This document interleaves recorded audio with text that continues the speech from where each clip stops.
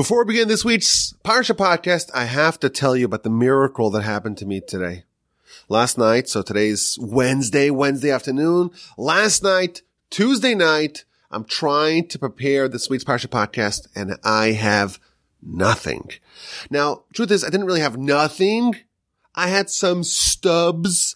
I had some beginnings of some ideas of what potentially I would want to talk about on this week's Parsha podcast. But I really had nothing to say. And then I woke up this morning with essentially a full-fledged podcast, the podcast that you're about to hear, all ready to go. I dreamt about it. It was a miraculous dream.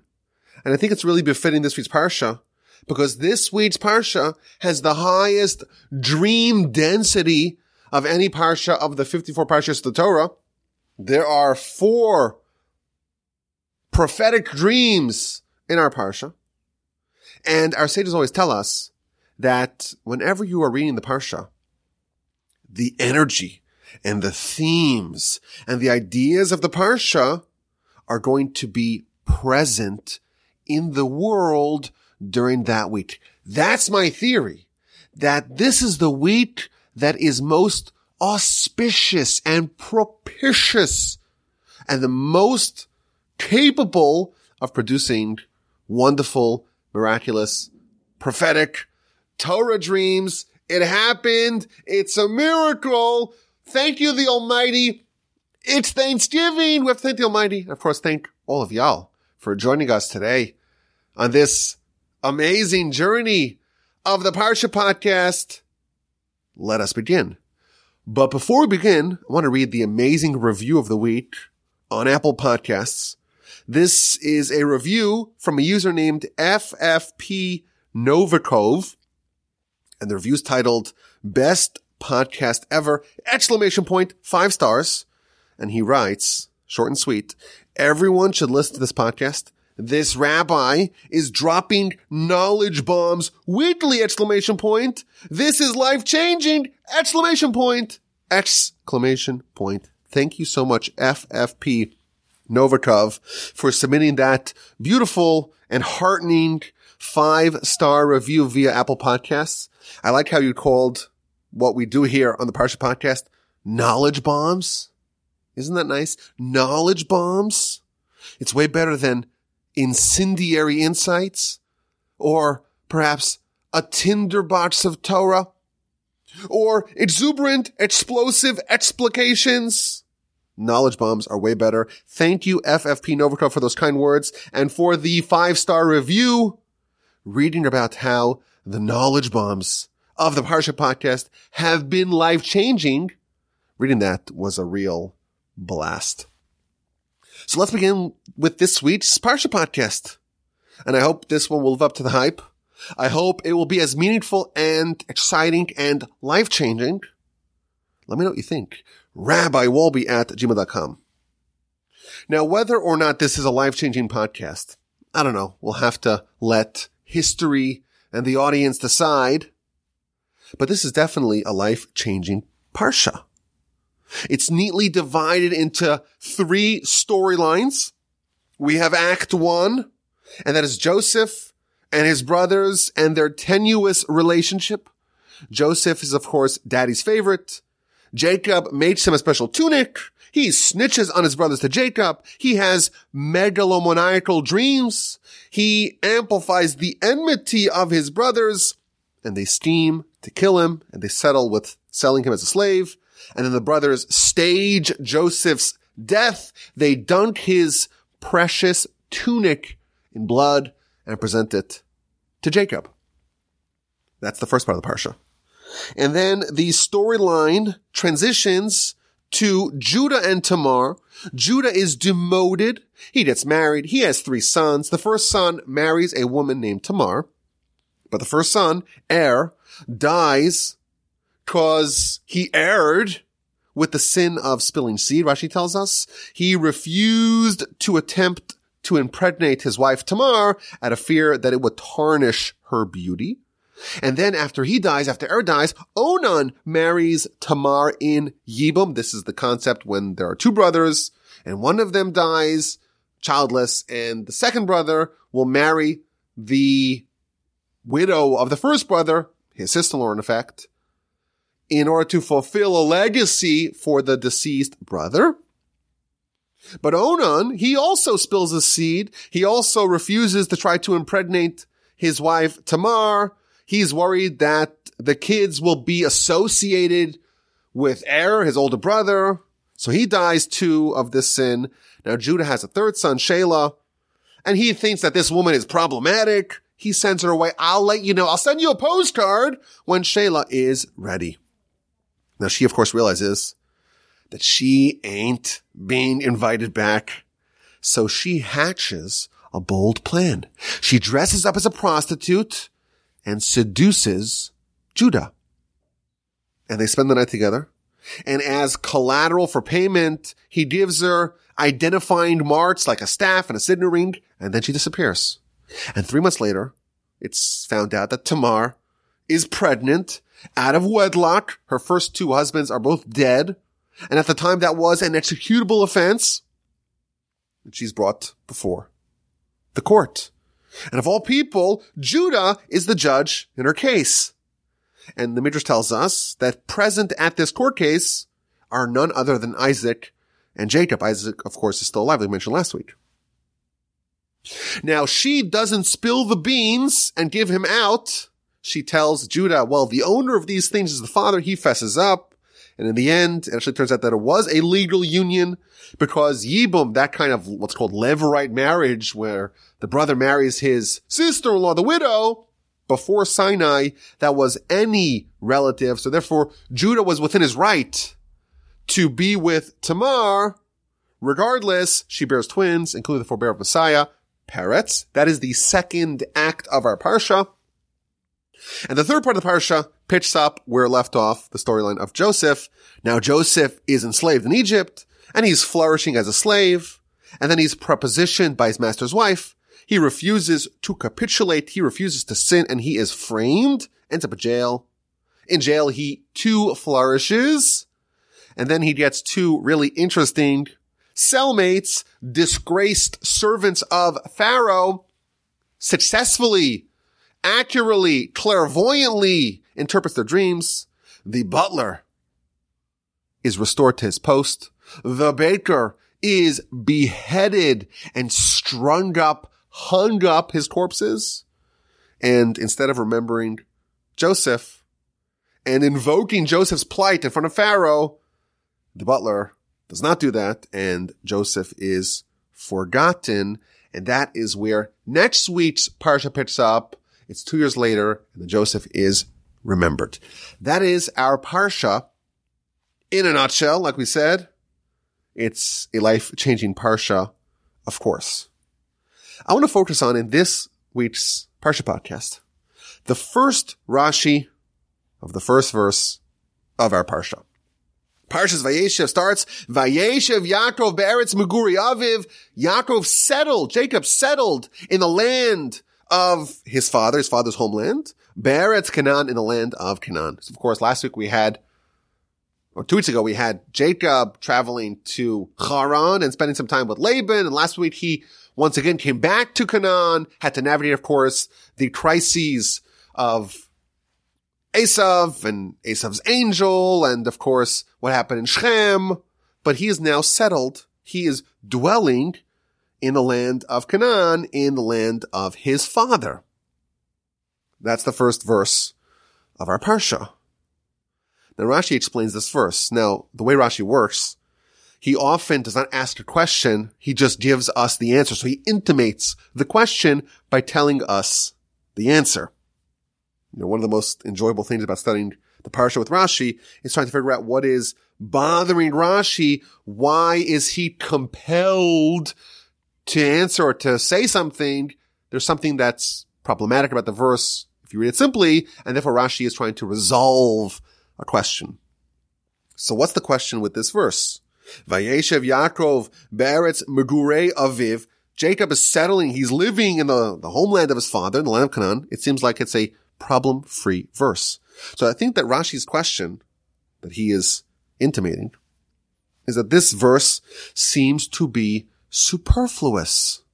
It is just saying that Jacob settled. It's not really meaningful. There's no salient new information being conveyed in this verse. In fact, last week's Parsha talks about Jacob arriving into the land of Canaan, and presumably he settled there.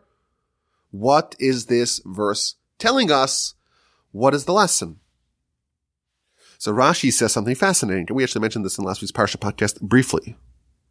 After it tells us the settlements of Esav and his children in a very short fashion, the final 43 verses of last week's Parsha, as we talked about at great length in last week's Parsha podcast. The final 43 verses of last week's Parsha delineate, outline the family of Esav. But they weren't so important. They weren't so dignified. And the Torah doesn't tell us the details of how they settled and all the wars that they had and how exactly they conquered the land of the Chori people. It doesn't give us the complete, unabridged version of the Chronicles of Esav. So after it finishes in a very succinct way the story of Esav, Perish l'cha Yeshuv Yaakov b'toldosav b'derech aruka. The verse now pivots to talk about Jacob and his family and the settlement and the chronicles of Jacob and his family in a very long way. Unabridged version. Kol dildu leisibasim, all the cause and effect of what led to what. Lefishem chashuv le'makam, because they are important in the eyes of God, and therefore the Torah elaborates their story. And there's precedent to this.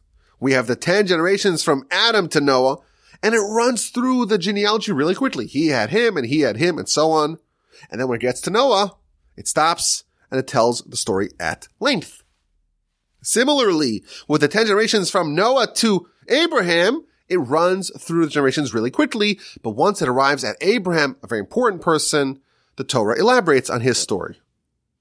And then Rashi concludes by furnishing an amazing analogy.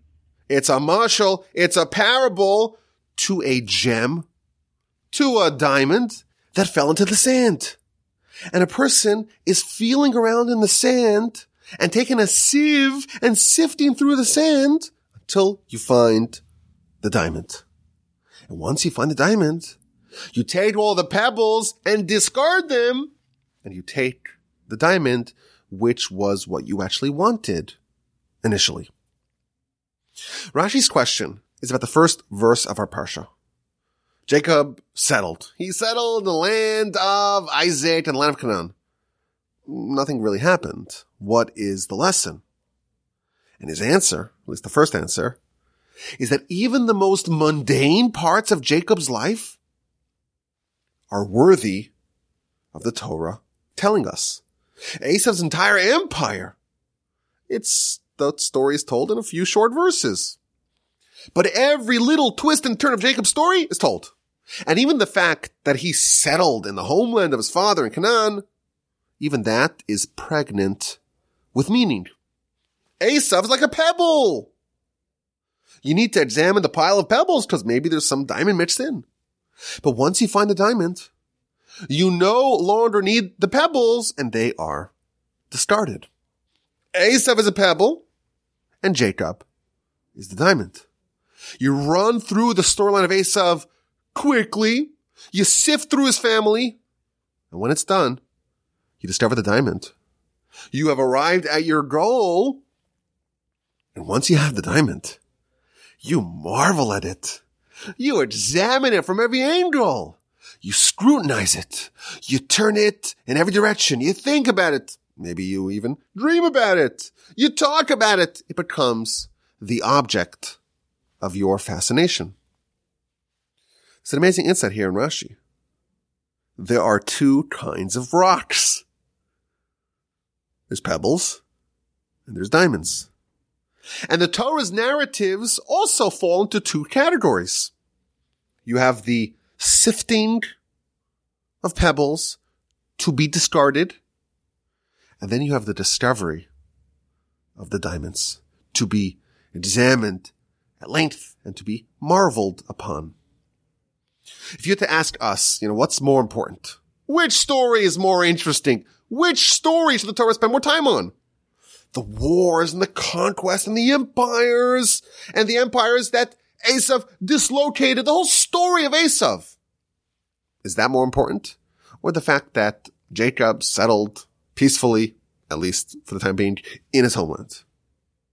If you were to ask us, by our standards of if it bleeds, it leads, we would think the story of Esav is much more important. War is really good business for the press. It tells over stories that people are really interested in hearing about. But Rashi and the Torah are telling us that the history of Pebbles doesn't matter. The heroism, the triumphs, the wars of the Pebbles are immaterial in the eyes of the Torah. The mere existence of the diamond, that is worthier of mention, that demands more real estate in the Torah, just because the Torah cares about the diamonds much more than the pebbles. Both a pebble and a diamond are rocks. But you've never seen a pebble in a museum. You've never read a story about a pebble. Diamonds, on the other hand, are fawned over, are examined, are cherished, are coveted. Diamonds are named. You have the Hope Diamond. You have the Tiffany Yellow Diamond. These are famous rocks. They have Wikipedia pages. They have long storied histories. Diamonds are things that people care about immensely. People will travel to the ends of the world, to the depths of the ocean to find one. They traveled to an asteroid if it had a diamond in it. Pebbles get stuck in your tires.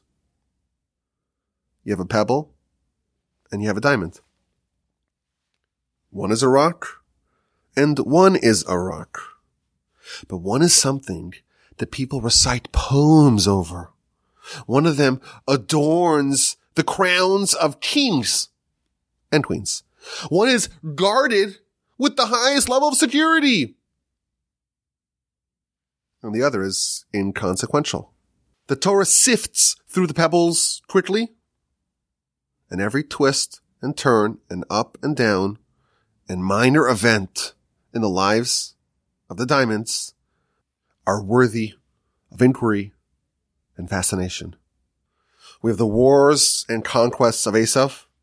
And in the eyes of the Torah, they are not as important as the dreams of the cellmates of Joseph. Esav's wars, that's one big pebble. The stories of people that are adjacent in the proximity of the family of Jacob, that's the encasing of a diamond, and that matters. This is the first Rashi of our Parsha, and I think it's actually a theme that repeats itself throughout the whole Parsha. Jacob is a diamond. What does it mean to be a diamond? Well, for one, it means extra scrutiny.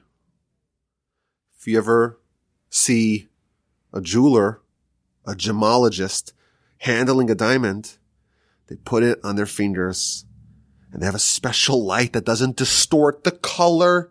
And they look at the color and the clarity and the carats and the cut. All kinds of different ways you cut these special rocks. And they have these special loops like magnifying glasses to examine every angle. And they examine it from every direction. And there's very little tolerance for imperfection. One small black dot, one small discoloration, it changes everything. That is the fate of diamonds. And this is really the story of the whole Torah. Whenever the Torah is dealing with diamonds, it has very little tolerance, a very short leash for any misdeeds. So for example, just in our Parsha, Jacob gave one of his sons a sweater. Does that sound like the worst sin in the world? Doesn't sound so bad. It's a little favoritism.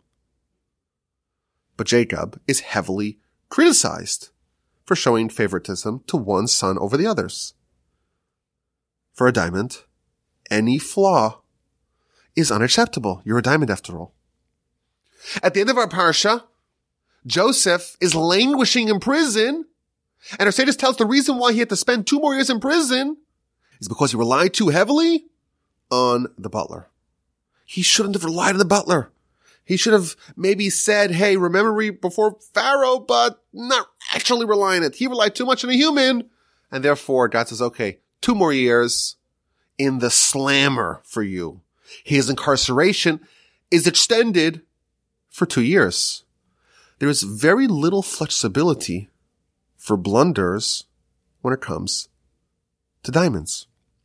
When you're a diamond, there's a very low tolerance for imperfections. And there's many examples of this in the Torah. So just last week we had Reuben rearranging Jacob's bed, and this flaw with the Torah's loop on the diamond that is the family of Jacob, everything's amplified. That small little spot in that diamond, you intervened in Jacob's conjugal life. You involve yourself in things that are not your concern. You dragged his bed out of one tent into another tent. Doesn't sound like it's the worst sin in the world in the loop of the Torah. Examining this diamond, you see a big black splotch because a diamond, every flaw is magnified. There's another aspect of this. Diamonds, they say, are forever. The consequences of diamonds are eternal. After all, if they're included in the eternal Torah, the story of the Jewish people were told in this Rashi, beginning of our Parsha, the story of the Jewish people in the Torah is the story of diamonds. They matter forever. So listen to this. Joseph is coming to check up on his brothers, and they see him from a distance, chapter 37, verse 19, and they start discussing and plotting and scheming what to do with him. Look, here is the dreamer coming. Let us kill him and throw him into one of the pits. That was the suggestion of 2 of the brothers. We'll say a wild beast came and ate him, and let's see what happens with those dreams. So verse 21, Vayishma Reuven, and Reuven heard what his brothers were plotting, Vayatzileu miyadam, and he saved Joseph from them. Vayomer, and he said, Lo nakenu nefesh, we will not strike him with a mortal blow. Instead, says Reuven, don't spill blood, throw him into the pit alive, but don't extend your hand to touch him. And the verse attests that Reuben's intention was to save Joseph in order to return him to his father. So Reuben says, you know what? Don't do anything. Don't kill him. Throw him into the pit. His plan was not just to leave him there languishing in the pit, to extract him from the pit and to return him to Jacob. That's the plan that Reuben had. Ultimately, Reuben, we're told in Rashi, leaves the scene, and they see a bunch of traveling Ishmaelites, and they sell him to the Ishmaelites and the Midianites, and he's sold many times. Eventually, he's sold to Egypt. Reuben comes back, and he examines the pit. The pit's empty, and he is beside himself. He tears, he rends his garments, and he is very disappointed that he failed at his mission. The Midrash says something incredible. This Midrash is found in Midrash Rabbah, on the book of Ruth, chapter 5, Midrash teaching number 6. It says that had Reuben known at the time that this story, that this episode would be chronicled for all eternity in the Torah, had he known that God would write in the Torah and it would say, chapter 37, verse 21, Vayishma Reuven v'etzlem yadam, Reuven heard and he saved them, what would he have done? If he knew that this would be etched for all eternity, he would have taken Joseph, put him on his shoulders, and bring him back to Jacob, he would have said, if you want to touch him, you have to kill me. This Midrash is saying something fascinating. Reuben was a diamond, but he momentarily forgot that he was a diamond and that everything he does reverberates for all eternity. Maybe he thought, well, this is like the story of Vayeishev. Things happen. For a second, he operated like a pebble. And he forgot that he was a diamond. And had he known that this would be in the Torah, the story of this diamond will be in the Torah, he would have put him on his shoulder and said, I'm not going to allow this, not on my watch. You know what? If you want to touch Joseph, you have to shoot me. That's what he would have done had he realized that he was a diamond. Had he known at the time, he would have done everything, pulled all the stops to save Joseph. Because Reuben forgot that he was a diamond, that's why he made this mistake. Now you contrast this episode with the story later on in the Parsha. Joseph is being prepositioned by his master's wife, and he is continually resisting her seductions until one day it seems like he is going to give in. He comes home one day to do his work, two opinions to the Talmud. According to one opinion, to do his actual work.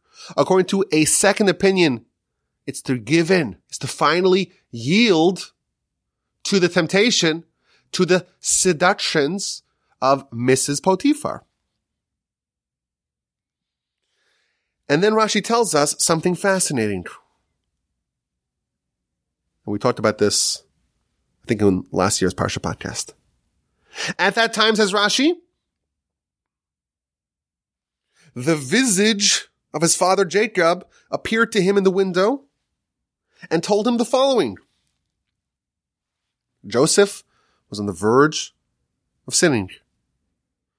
And a hologram, a visage, a countenance of the face of Jacob appeared in the window and said to Joseph, Joseph, in the future, you and your brothers are destined to be etched on the stones of the ephod, which is the apron-like garment that the high priest wore in the temple. And it's going to say 12 names, the names of my 12 sons.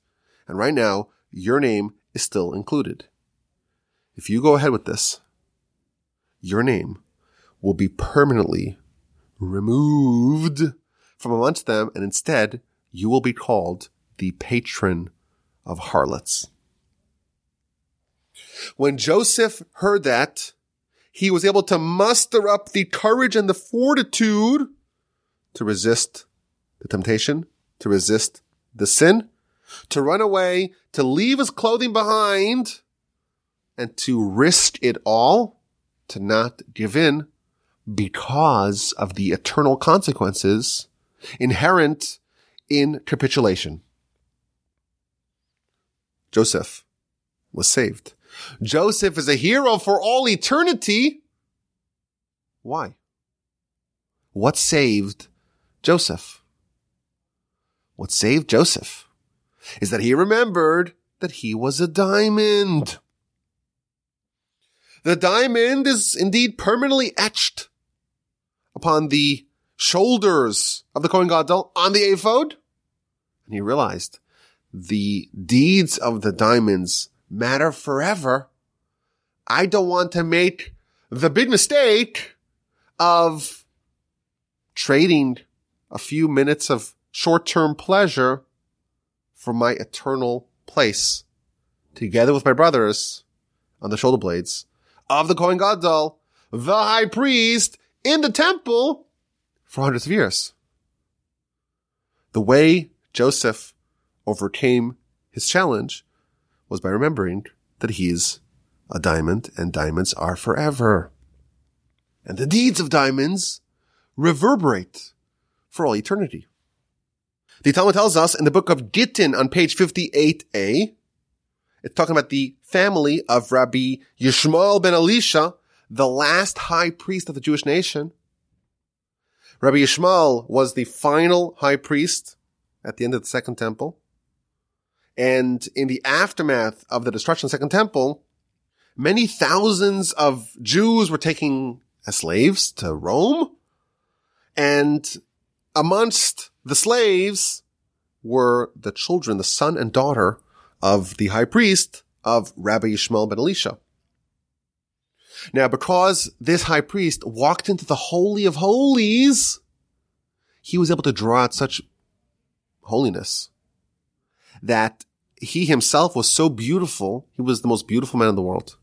And his children were absolutely stunning. So 2 Romans each bought a slave. One was a male. We know that person was the son of Rabbi Yishmael ben Elisha, high priest. And one of them bought the daughter. And they were chatting, tells us the Talmud. They were chatting, these 2 Romans, and said, I bought the most gorgeous, beautiful, stunning, handsome male slave. And the other Roman says, well, I bought the most stunning, gorgeous, pretty, incredible female slave. So they said, you know what? Let's make a deal. What we'll do is, let's put these 2 slaves together. Let them marry each other. And could you imagine how gorgeous those kids would be? Let's put them together and we'll split the babies. Not the one baby, but we'll split the babies that will ensue from this amazing coupling of the most gorgeous male servant, slave, and the most gorgeous female slave. What an idea. So they decide indeed to do that. They secluded these 2 slaves, who, unbeknownst to them, are siblings, in a room. And they say, you know what? Let nature, let biology take its course. And these 2 slaves, they recognize what's happening.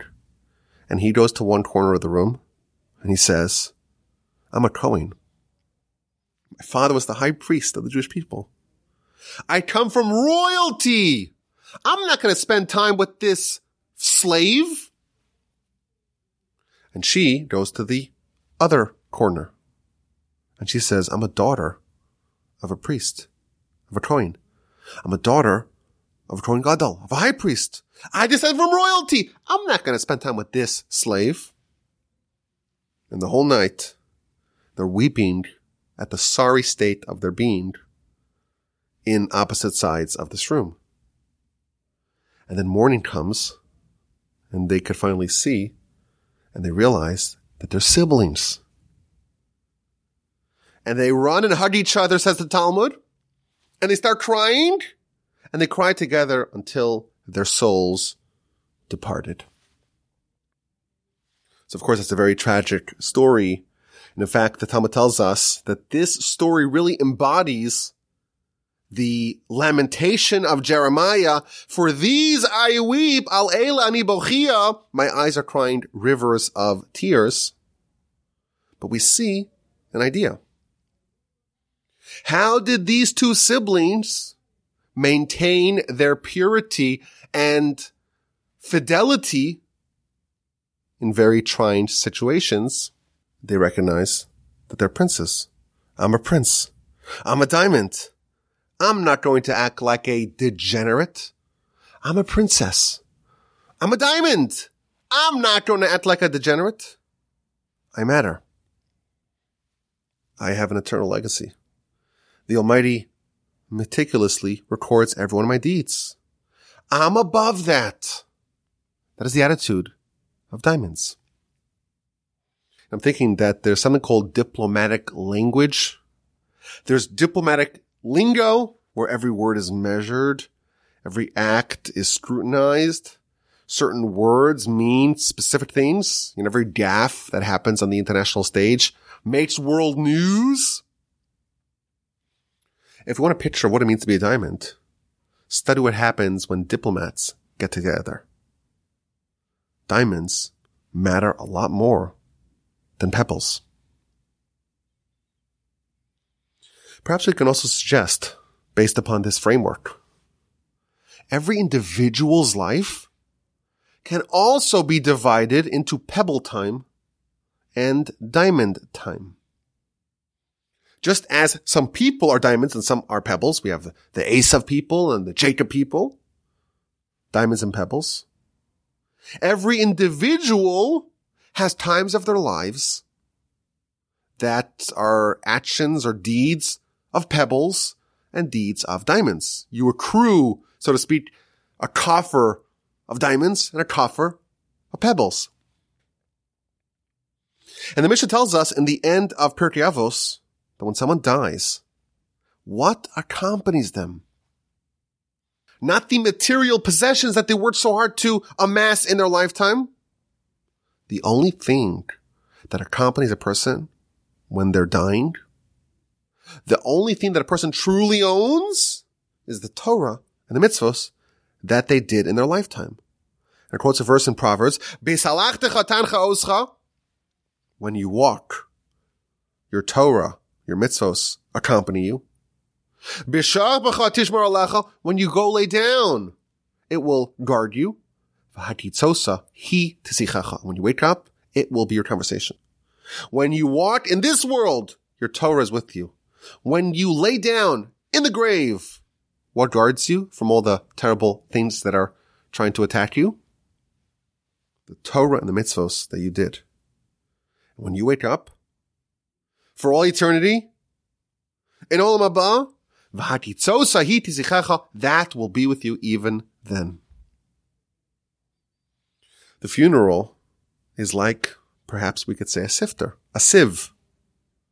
It's going to select from a person's life the things that are eternal, the actual diamonds, and it will discard the things that no longer matter. Just like the Almighty, in the analogy of Rashi, you have a diamond and it's stuck amongst all the dust and all the pebbles and all the dirt. You have to sift and find the diamond. Really, death, and certainly the way it's actually perceived by our soul, it's the same kind of thing. A person has, in their lifetime, all kinds of things that they did, all kinds of accomplishments that they made. But many of them are pebbles. They're useless. And death is like this sifter. And the only thing that actually accompanies them forever, the only thing that's walking them, so to speak, to their funeral, with them in their grave, in heaven, after they're resurrected, in Olam Haba, the only diamonds that matter are the mitzvos and the Torah. There's an amazing analogy that I've heard many times. I actually found it courtesy of some of my friends here in Houston. I found it in the book called Torah's Habayis, which means the Torah of the house, written by the Chavetz Chaim, chapter 1. He says something fascinating. He's talking about Torah study and the imperative of Torah study. And you have to study Torah even when you're traveling. Why is that so? So he explains with an analogy the reason why our soul came to this world. And the soul has to be clothed in coarse physicality. How is it possible? We have a holy soul and it's put in this very ephemeral, sinful body. It's thrown into this world for a very specific reason. Because in this world, there are diamonds that are freely available. There's no world like our world where spiritual diamonds are this large and plentiful. And the reason why our soul is placed here is to scoop up diamonds that are tremendously valuable in the spiritual world. But the problem is that once we get here, we forget about what our true life is all about. We forget about the fact that we're a soul. We have a Yetzer Hara that tries to deceive and delude us into making poor choices of what to do and what to prioritize in our life. And we get here and our soul says, okay, look how many diamonds are available. But the Yetzer Hara says, well, diamonds. There's so many pebbles. Look at these pebbles. Let's focus on the pebbles. And all the things that actually matter for eternity, the things that are the actual agenda of our soul, all those things are ignored. The things that adorn the crowns of kings that are found over here with great number.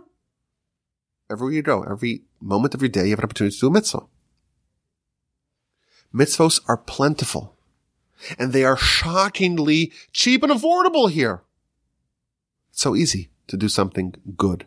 It's so easy to stop by a mezuzah and remember the Almighty. It's easy to say the Shema. It's easy to pray. It's not hard. Study Torah. Torah is more accessible today than it ever was. Mitzvahs are easy. Every second that you keep Shabbos, it's a mitzvah. How many mitzvahs can you accrue in one Shabbos? Every time you smile at your friend, you do kindness, you're generous, you're a good friend, you say something nice to someone else. Mitzvahs are plentiful. Wherever you go, wherever you turn, there are mountains of mitzvahs there for the taking. Each one of them is a hope diamond, a Tiffany yellow diamond in the spiritual world. Our soul is here to go scoop them up, stockpile them before we head back on the return journey back to where we came from. And the problem is we don't recognize that. We live lives, thanks to the Yetzer Hara, thanks to, that's of course the principle of free will, but we live lives that idolize pebbles. Not only do we idolize pebbles, we disdain diamonds. I was thinking, if you look at the news, everyone could do this as a study. Let's try this. And of course, in the spirit of bipartisanship, let's try looking at both CNN and Fox News and look at all the headlines. And think about how many headlines are about things that matter, things that will accompany us as we go to our funeral, be with us in our grave, be with us for all eternity, things that the soul is here to try to amass, and how many are things that are nonsense, that are just pebbles. I surmise that if we look at the home pages of the aforementioned websites, it is very unlikely that they will be talking about anything but pebbles. You'll see a lot of news about celebrities, all pebbles. You'll go to the sports section. You'll see news about grown men and women playing a child's game. Today, actually right now, they are starting the World Championship of Chess in Dubai. It was supposed to be last year, but because of the pandemic, it's delayed to this year, 2021. Now, if you happen to be listening to this sometime in the future, today is still 2021, November 24th, Wednesday, Parsha, Vayeishev, and they're about to have a World Series of chess. And they're having interviews and press conferences, and people can study every move. It's all pebbles. It's pebbles. People playing a children's game. This is not what your soul is here for. Your soul is here to earn spiritual accomplishments that will benefit it for all eternity. And I have to say, I don't want to judge anyone because I kind of have a weakness for the chess. And it's hard for me to say, but it's true. I am kind of interested in watching the games. But our world, so again, I'm not trying to point fingers at anyone, but if we're thinking about this logically, these things don't actually matter. Our world is obsessed with pebbles. In that aforementioned sports section, if you look at the news about golf, you may even see a story about a place called Pebble Beach. It's the Almighty winking at you. This is all pebbles. What makes the news wire here? All stories about pebbles. You know that in heaven there's also news. But the heavenly bulletin doesn't care at all about the pebbles. It's all about the diamonds. It doesn't talk about the wars and the conquests, the triumphs of Vayeishev. It doesn't talk about celebrities or sports, politics. It wastes no time talking about pebbles. It's all diamond news. What would be in the headlines?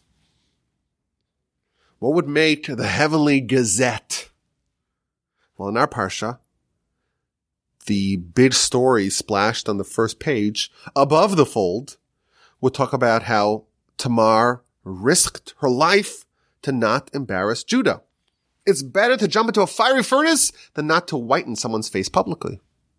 Headline, breaking news. Maybe the next story would be about Judah admitted his wrongdoing. He fessed up even though it was a national embarrassment. He is presiding over this court that's judging this woman, and it turns out he's the one who did the crime. And he says she's right and I'm wrong. That fortitude, that ability to admit someone's own shortcomings, what does that take? That is the deed of a diamond. That is front page news in the Heavenly Gazette. Joseph overcame temptation. That is a huge story in heaven. Even today, not outside of the Parsha, what would make heavenly news? Someone studied Torah, and it was hard for them, and they wanted to stop after 5 minutes, but they pushed on for another 10 minutes.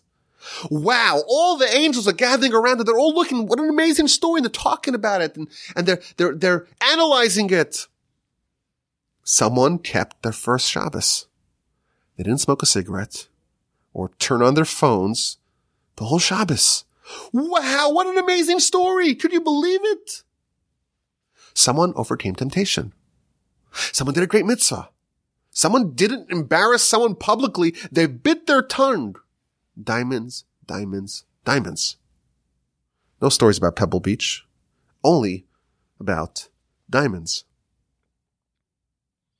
My dear brother-in-law, who we talk about a lot of here, of course, Shmuley Botnick, he sent me a story this week, which is not really relevant, but it reminded me of the story. There was a gentleman by the name of Rabbi Avram Yeshaya German. I don't know how to pronounce that. I guess it's spelled German. He taught in a yeshiva for students with, shall we say, a less robust background in Jewish observance and Torah observance. And there was a new boy who came to the yeshiva, and he was a smoker. And he said, I want to keep my first Shabbos. I want to do a whole Shabbos completely as per the rules of the Almighty. And Shabbos afternoon, he's already pacing. You know, it's like you're pacing. I really need that cigarette because your body's demanding the nicotine fix. I need it. And he's pacing. Finally, Shabbos ends. He runs outside and starts smoking a cigarette, inhaling all those carcinogens. He needs to get back to his equilibrium. So the rabbi tells him, no, you have to smoke this inside. Smoke inside? Who smokes inside? I want you in the house, in the living room, you smoke the cigarette. Why? He says, you kept a whole Shabbos without smoking at all, even though it was very difficult for you. This cigarette, this smoke, has the same holiness of the burning of the ketores, of burning of the incense in the temple. I want it in my house. I want this blessing in my house. That story is front page news for a month in the Heavenly Gazette. There are pebbles and there are diamonds. At Sinai, our nation became a nation of diamonds. Ve'atem tihiyu li mamleches kohanim v'goy kadosh. You will be for me a kingdom of priests and a holy nation. Esav is known as an NPC. His stories are the tales of Pebbles. We are the real players. We are the diamonds. The Mishnah says, a person is obligated to say, Bishvili nivra ha'olam, the world created for me. I'm a diamond. I matter. God cares about me. I am responsible for all of humanity. That sounds, a little bit megalomaniacal. It sounds like dreams of grandeur, but you are a diamond. The Talmud tells us that when a person is about to do a deed, a mitzvah, or a sin, They have to imagine that you are exactly 50-50. Half your deeds are mitzvahs and half are sins. Not only that, the world is exactly 50-50. Half of the collective deeds of the world are mitzvahs and the other half is sins. And therefore, the next choice that you make, the next deed that you do, determines the direction of everyone. Is the world engulfed in a nuclear holocaust? Is the world ushered into eternal utopia?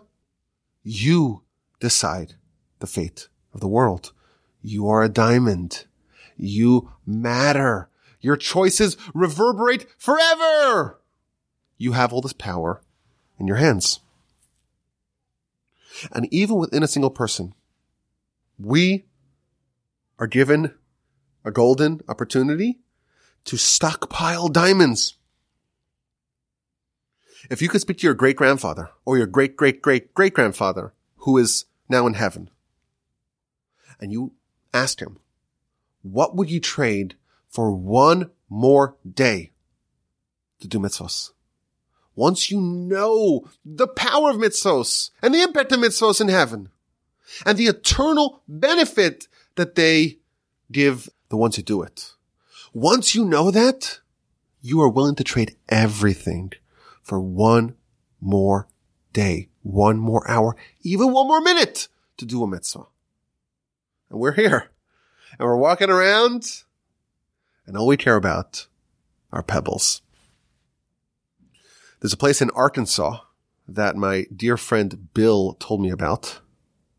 It's called Diamond Crater Park. What is Diamond Crater Park? Well, it's a park of diamonds that's open to the public.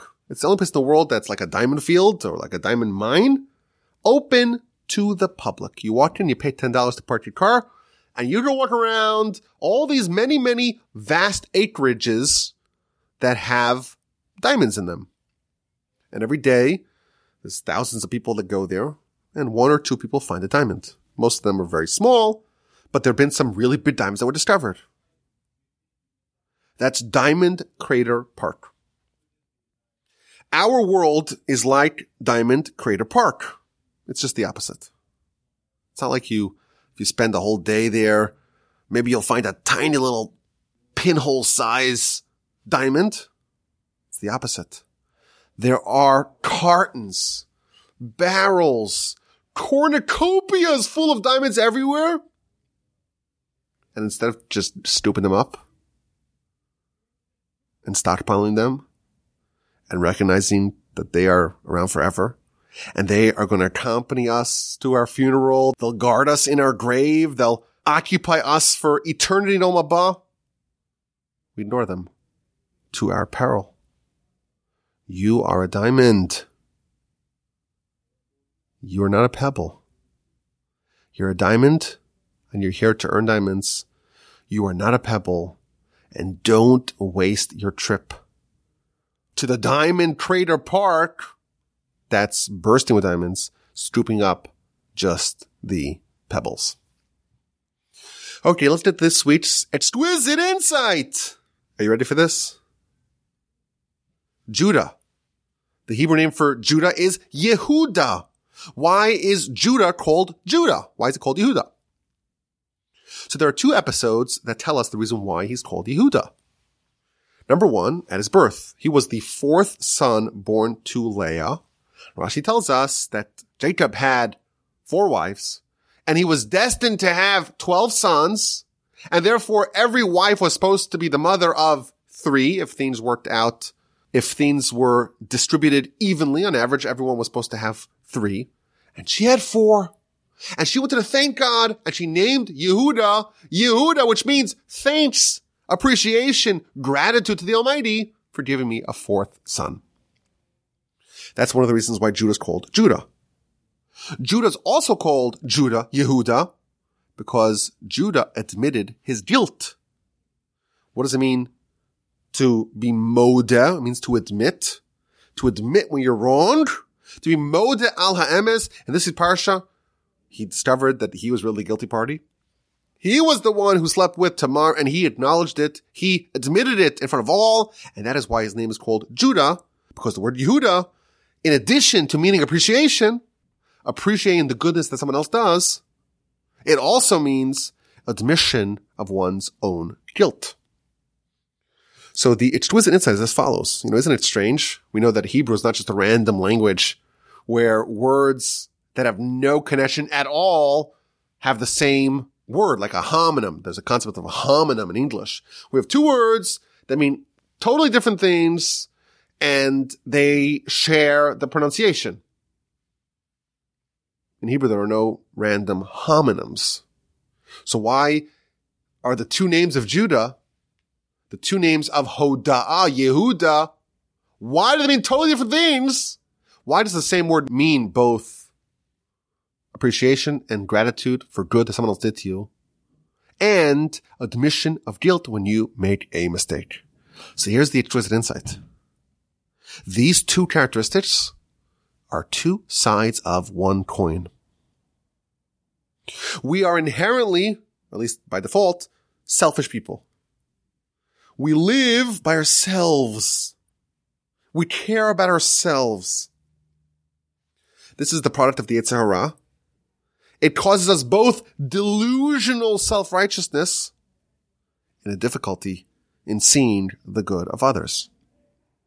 The way the Yetzer Hara wants us to work, wants us to interface with the world, is to view yourselves as being all good and everyone else as all bad. What is the quality of Yehuda? The quality of Yehuda is to defeat this Yetzer Hara, to defeat this system of thinking, to be an honest assessor of what's good and what's bad. To be able to see your own shortcomings is another angle of being able to see the goodness of others. Both are Yehuda. The same quality that is required for me to acknowledge the good that someone else did to me, that demands the same quality that's needed for me to admit my own guilt. Now, what's interesting about this is that the opposite, ingratitude and a resistance to admit your own guilt, they also share a word in Hebrew, the word kofer, which means, a third interpretation of that means a heretic, someone who is selfish, someone who views themselves as all righteous and everyone else is all guilty. They live by themselves, and there's no room, not for them to acknowledge the good of others, not for them to acknowledge their own shortcomings, and not for them to have God in their lives. I thank you for listening to this week's edition of the Parsha podcast. I hope you enjoyed listening to it. At least 10% of how much I enjoyed to produce it. And thank you in general for being the best audience in the history of podcasts, the Parsha podcast audience. It's Thanksgiving. It's a time to appreciate the goodness that everyone did. It's time to model ourselves after Judah. Thank you for listening. Have an amazing rest of your day, an amazing holiday weekend. Even though we don't typically celebrate non-Jewish holidays, this is not a religious holiday. It's okay for Jews to celebrate Thanksgiving, unlike other festivals that are kind of pagan in nature. So happy Thanksgiving. Have an amazing Thanksgiving. Enjoy the turkey. Enjoy the family. Enjoy the arguments about vaccines and whatnot. I don't know. What do people actually do? That's the stigma. The stigma is that you're supposed to argue about vaccines or politics. Enjoy all of that. The football, of course. Have an amazing rest of your week. Have an incredible and sensational and terrific and euphoric and ecstatic and wonderful and memorable Shabbos upcoming. And please, God will help you mighty. We'll speak again next week. The email address is rabbiwalby@gmail.com.